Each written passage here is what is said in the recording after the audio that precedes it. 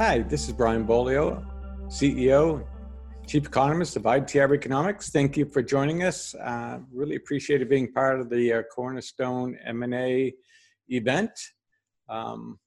Thank you for your patience. We got two more questions in that I would like to answer now. One has to do with that preferred asset class in the event that, the question was really if the dollar were to collapse. We're not forecasting a collapse. We're talking about a more graduated or gradual decline over an extended period of time, not a collapse per se.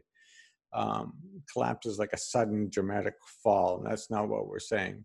And the question actually was related specifically to Bitcoin or gold or silver. And in my mind, it would not be Bitcoin because Bitcoin is subject to too many other externalities rather than the value of the dollar. I mean, if Musk and Gates talk bad about Bitcoin, it can go down, and that could make for a very bad day.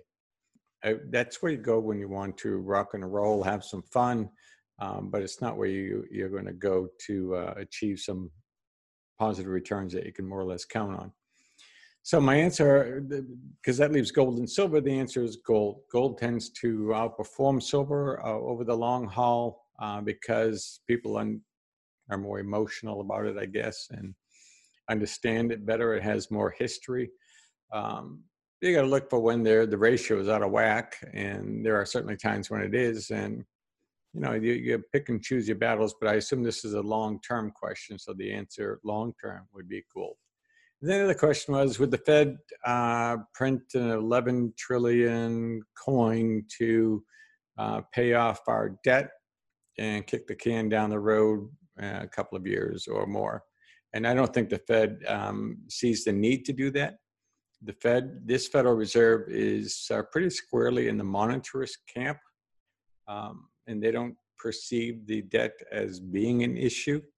Certainly not at this time. There are no indications from the bond market that it is a clear and present danger at this time. So no, I don't see the Fed doing that over the course of this business cycle or even the next business cycle. So no, I don't see that as a probability. It's always a possibility. It's just not likely a probability. Again, thank you for joining us for the M&A event. It was our pleasure to be there. I hope these answers are useful.